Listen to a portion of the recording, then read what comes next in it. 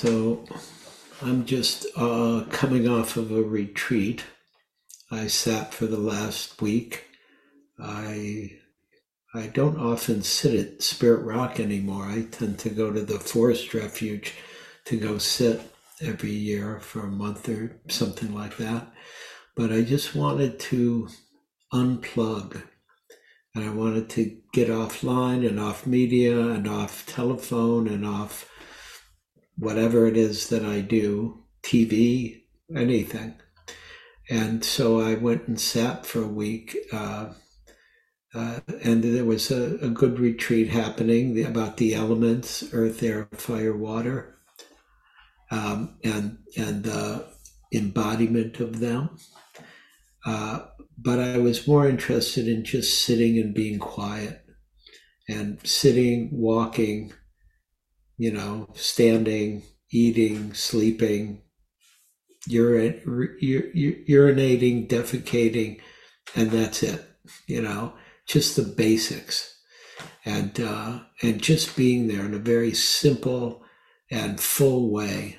And it was great. And I'm starting to talk about this because often after I've done a retreat, I do a whole talk on going on retreat.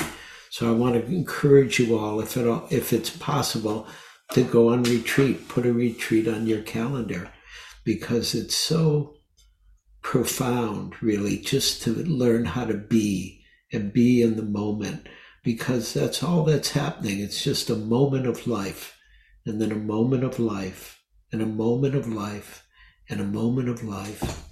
And in daily life, it's very normal to get enchanted with the complexity of everything we do, and how much we have to think about it or figure out and manage, and that's all part of living life and being mindful.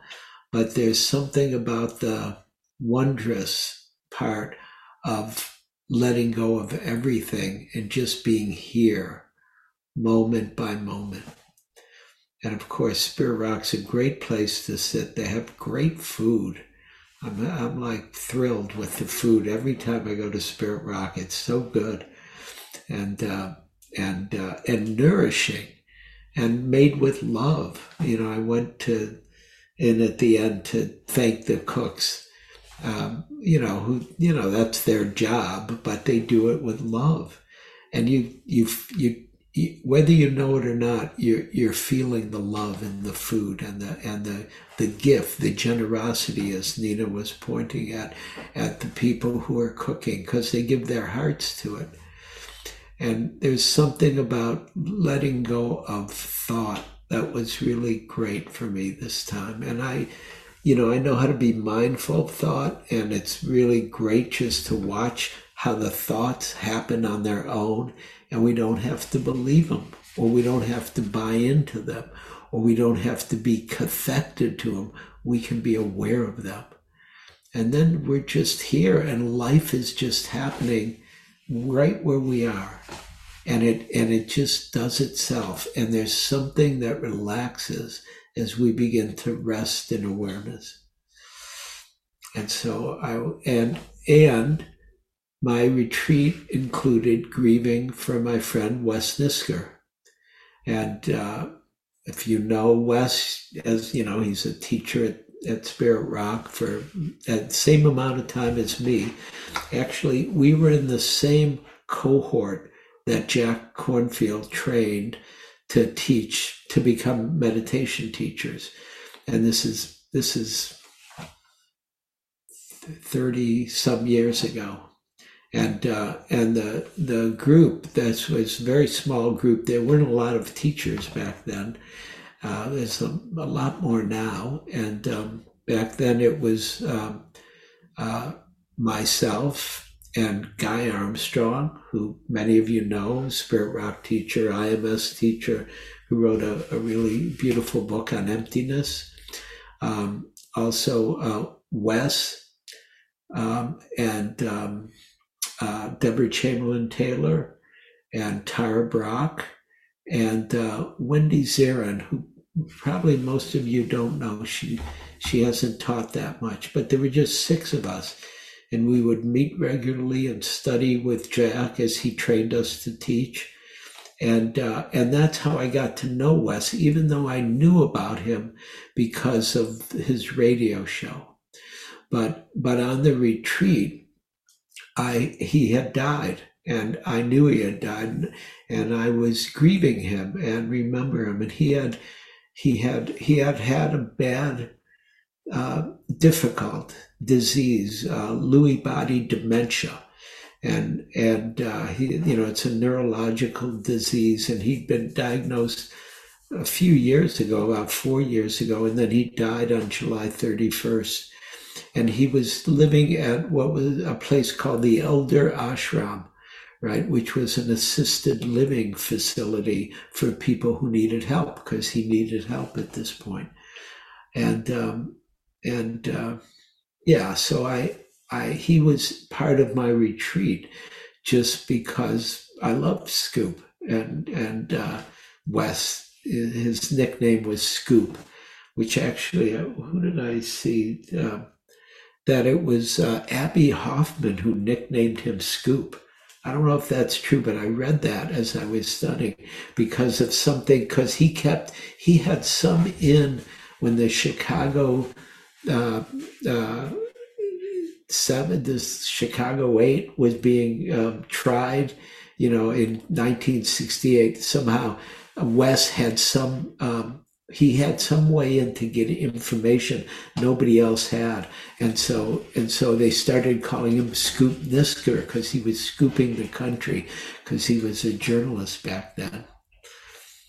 So Scoop was with me on the retreat, and my love for him, my appreciation for him, and my missing him. And he had a birthday celebration earlier this year, in the beginning of the year, that I couldn't go to because I was away teaching, and I was really sorry I wasn't there. I actually watched most of it, not all of it. I'm still going to watch the rest. But it was about a 2-hour ceremony at Spirit Rock celebrating his 80th birthday.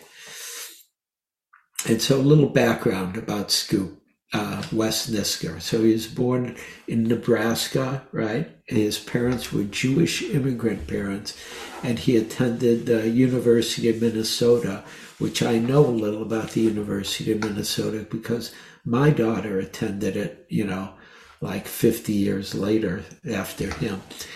And it was a great place, very Midwest, down to earth, good teaching, good place to be. And he got into Buddhism after hearing Alan Watts there. And he arrived in the 60s. He said it was too late to join the beatniks, which he liked the beatniks.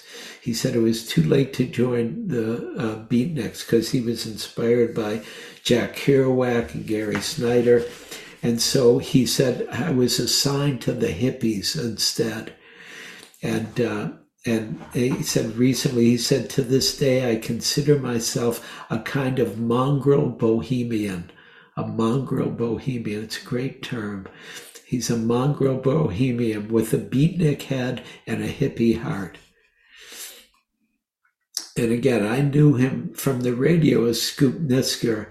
And of course, he had these great quotes and great, witticisms and aphorisms.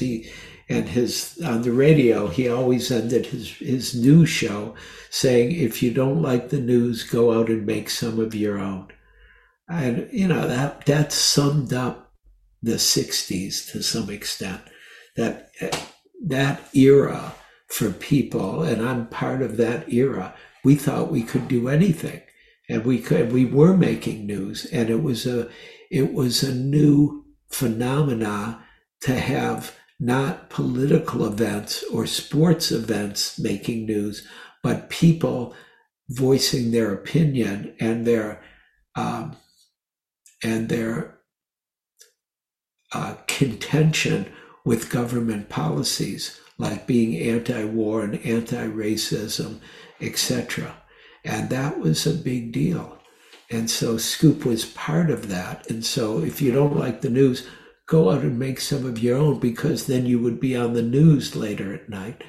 And I remember being in the 60s in New York and doing radical political street theater. And we would be in demonstrations, and literally shit would happen. All of a sudden windows would be being broken. Not me, I wasn't a window breaker, but windows would be broken, or at a bank or something, whatever we were marching by, and you just start to, and then the cops would come and you'd start running, and then you just turn on the news later and see if you were on the news, because it was possible it got filmed. And so I was in the teacher training with Wes and Guy Armstrong, Deborah, Tara, Wendy. And that's when I got to know him, because he was fun and he was funny and he was deep. And he had this beatnik, hippie-ish attitude. But underneath it all, he was totally sincere and totally heartfelt guy. And he wasn't just a Buddhist. Like some people in the training were really steeped in Buddhism. That was their life. And that wasn't Scoop. And he'd been around the world and involved in the world as a journalist, as a radio commentator. And also I knew his ex-wife and his daughter, because I played in a gamelan, a local gamelan, Balinese musical group, gamelan, for many years. And from 1985 on, and his ex-wife Mudita, who he'd met at the University of Minnesota, and his daughter Rose were in the gamelan. And Mudita played music, and Rose was danced even as a young girl. And there was just a lot of love for Scoop, and even from Mudita, ex-wife, a lot of love and appreciation. She had had a bad accident in Asia, and he came and took care of her totally, and really, really helped her out. And of course, Rose was very happy with her dad, like you are with any dad, up and down, but he was a pretty good dad. And at the end, she said, Rose said, that he was really present, moving with tremendous difficulty of Lewy body dementia. He moved through Lewy body dementia with humor, with acceptance, and with peace. And that he had affected the lives of so many people by helping them laugh at, forgive, and understand the plight of being human. Right? And this is what his daughter said at his after he died. And Scoop really brought all of himself there. He was really who he was, right? He did what was helpful and what he knew how to do, and kept expanding it. And so he became a teacher, and people loved his teaching. He also co-founded the Inquiring Mind. I hope many of you remember the Inquiring Mind. You can still go on a website and find it and look at old issues. But when I grew up in the Dharma, that was the Theravada newspaper. And you could read about stuff, learn about stuff. He liked to do interviews. He loved Allen Ginsberg, which I love that he loved Allen Ginsberg, because I loved Allen Ginsberg, and I had met Allen Ginsberg. He had interviewed Allen Ginsberg, so he's very, very positive about that. And he also was an author, and he had many books, and I wrote down a list of the books. And the first book, which was in 1994, was If You Don't Like the News, Go Out and Make Some of Your Own. I've never seen that book, but that was listed as his first book. And then he wrote a book called Crazy Wisdom, because he was into being outside the box, including he was in the box, but he also wasn't limited to the box of Buddhism. And then he wrote a book called Buddha's Nature, Who We Really Are and Why This Matters. And so it was about who are we truly? Who are we really? And why does it matter to understand that, to learn about that?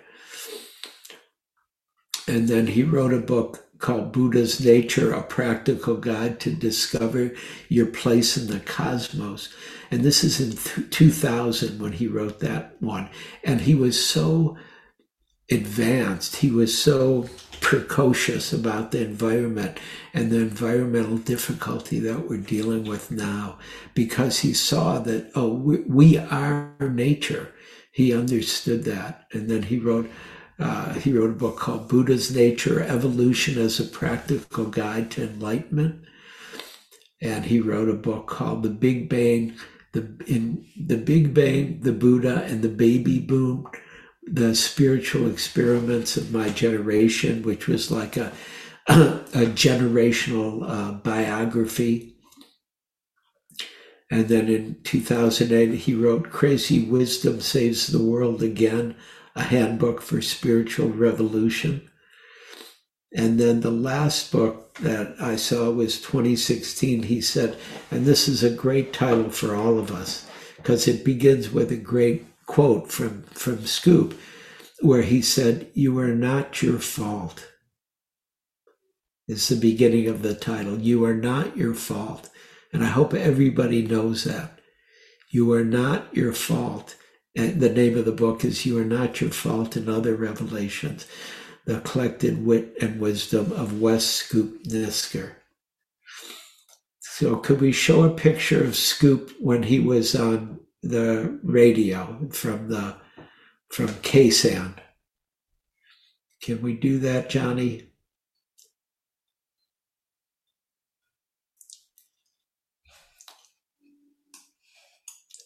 There's Scoop. This is pre-Buddhism, right? And he's just this beatnik hippie guy, and he's on the radio, and he was very radical.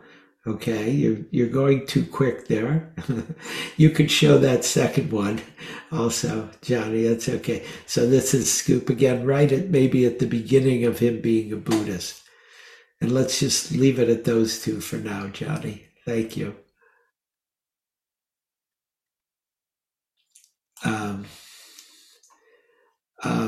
And Scoop was funny.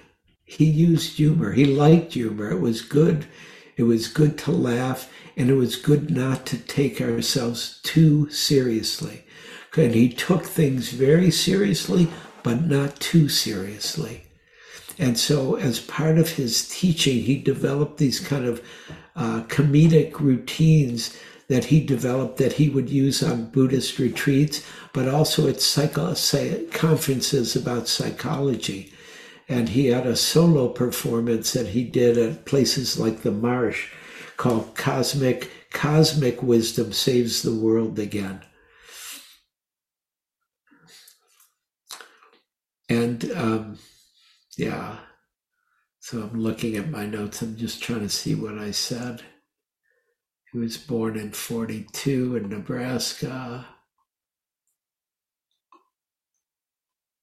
Okay, and so really his Buddhism started in 1971, where he attended his first 10-day retreat in India, in Bodh Gaya, with Goenka. And Goenka's a Vipassana teacher who teaches a certain style of Vipassana, very powerful, very, very strong samadhi.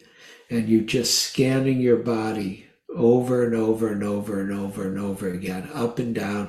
I've done his retreats, really powerful. Not user-friendly often, can be very difficult. But he attended this first retreat in Bodh Gaya, and he was there with Joseph Goldstein, with Sharon Salzberg, and with Ram Dass, who are also attending some of their first retreats at the same time.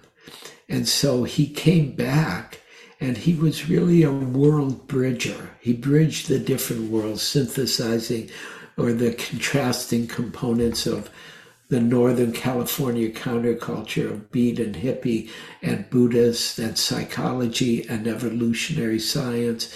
He really, all of those were part of who Scoop was and how he taught, and not just how he lived his life, who he was. And he loved meeting the Dalai Lama. He loved the laugh of the Dalai Lama. He said that's one of the things that changed his life. But he also took LSD with Tim Leary. For those of you who remember who Tim Leary is, how many people remember who Tim Leary is? Okay, yeah, that's not bad. Tim Leary was one of the guys who, I think he coined the phrase turn on, and drop out, right? Because he was he was a Harvard professor who was experimenting with psychology and LSD and ended up thinking like, oh, this is the way. And so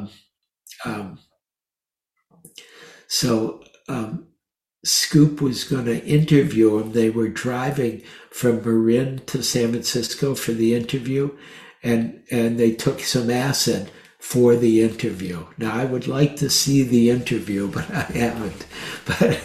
But I'm sure it would be an interesting interview if you've ever at all indulged in those old school drugs called psychedelics, which some of us have. So, and as I said, he founded the Inquiring Mind with a woman named Barbara Gates. And Barbara said a few beautiful things about him. She said he was a wonderful interviewer, and he loved to do interviews as a team with her and with other Dharma friends. And his favorite interviewees were Gary Snyder, John Cage, brilliant. I don't even know what John Cage was. I think of him as a musician, but I think he was a philosopher. Does anybody know? Something. He was something, an existentialist. John Cage, Allen Ginsberg, Joanna Macy, Ram Dass, to name some. And he loved poetry. And he would select poems in each issue of the Inquiring Mind in a section they called Poems and Not Poems. And she said April Fool's Day was his favorite holiday. He was really a playful punster. Can we show the photo of him with his punster hat on, Johnny?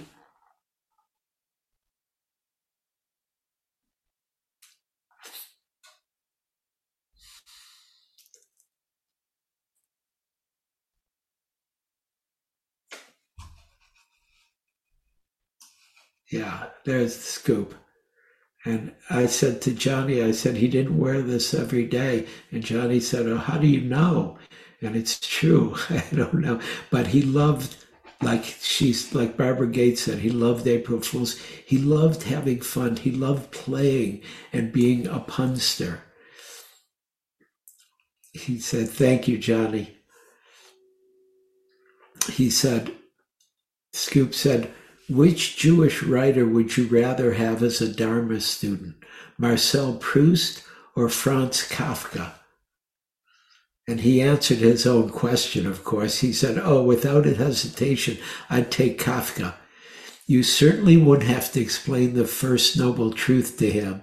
And furthermore, he already knows that he is part cockroach, something most Buddhists don't understand until after many years of practice. Right. So you hear Scoop's wit and fun and not being afraid to say anything. And so he always spoke with a lot of wisdom, a lot of humor, a lot of wit, and had a very unique and creative perspective on the mystery of being alive, of human incarnation. And as I said, there was a birthday celebration for him earlier this year in Spirit Rock. And he ended it by singing a song, right, called Buddha Blues, which was an original song of his. That was his last public appearance. And one of the things he said, before I became Buddhist, I worried about my life. Before I became Buddhist, I worried about my life. But now I worry about my next life. And of course, we can all worry about that if we're getting older. And then I'm going to read one more thing from my friend Jack Cornfield, who loved Scoop and was friends with him for 50 years. And he said, and Jack said after Scoop died, he said, when one of your best friends and spiritual brothers dies, it's hard to put into words all that it means. Sad and tender, hard to fathom, and also a loving relief for his release from a deteriorating body. Scoop loved to invite awe of the cosmos. He loved to invite awe of the cosmos. He opened windows into the ecologic mysteries. He smiled at the absurdity of human society and carried a playful, endless, enormous creativity and deep Dharma vision. And here's one of the best things, and this is Jack talking about Scoop. He said, Wes was always kind. And I've heard this all over and over, and I've seen this. He never said anything mean about somebody else. He could kid with people, but he wouldn't say mean things to them.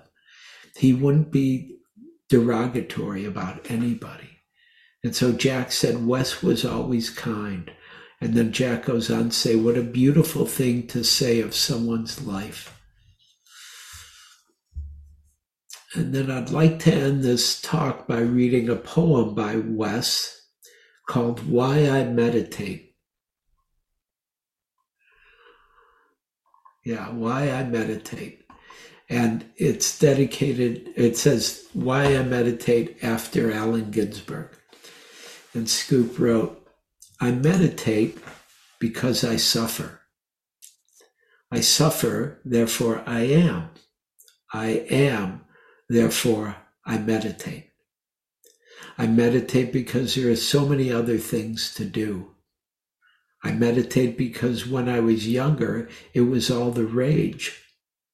I meditate because Siddhartha Gautama, Bodhidharma, Marco Polo, the British Raj, Carl Jung, Alan Watts, Jack Kerouac, Alfred E. Newman, et al.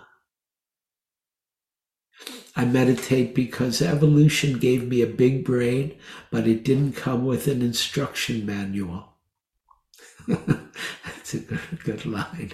I meditate because I have all the information I need. I meditate because the largest colonies of living beings, the coral reefs, are dying. I'm going to say that again. I meditate because the largest colonies of living beings, the coral reefs, are dying. I meditate because I want to touch deep time where the history of humanity can be seen as just an evolutionary adjustment period. I meditate because life is too short, and so sitting slows it down. I meditate because life is too long, and I need an occasional break. I meditate because I want to experience the world as Rumi did, or Walt Whitman, or as Mary Oliver does. I meditate because now I know that enlightenment doesn't exist, so I can relax. I meditate because of the Dalai Lama's laugh. And if you've, this is now me talking, if you've ever been around the Dalai Lama, it's just the beauty and unheldness of his laugh and tears. They're the same. He's just an open human being. So he said, I meditate because of the Dalai Lama's laugh. I meditate because there are too many advertisements in my head, and I'm erasing all but the very best of them. Sorry, he makes me laugh, Scoop. I meditate because the physicists say there may be 11 dimensions to reality, and I want to get a peek into a few more of them.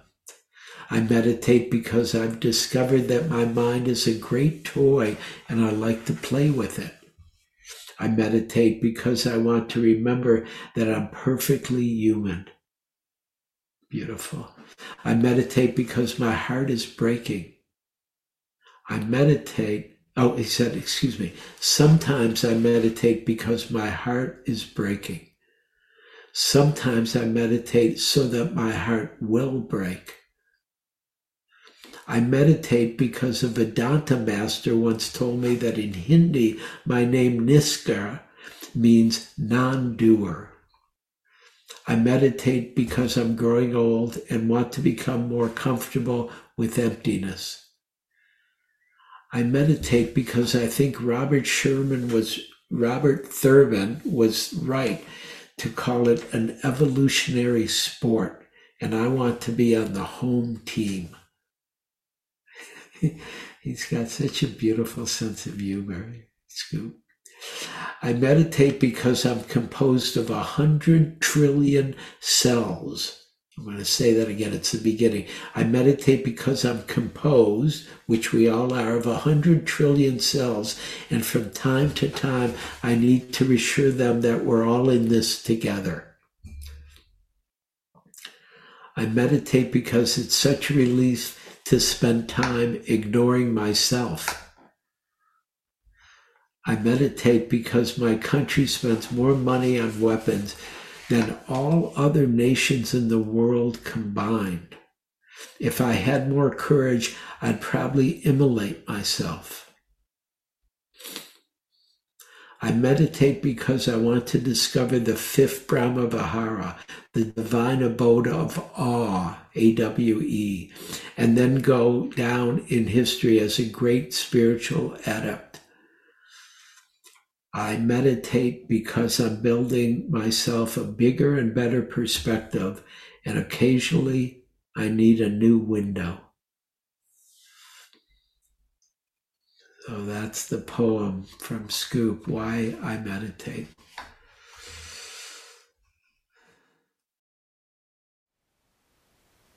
Thank you for listening. To learn how you can support the teachers and Dharma Seed, please visit dharmaseed.org/donate.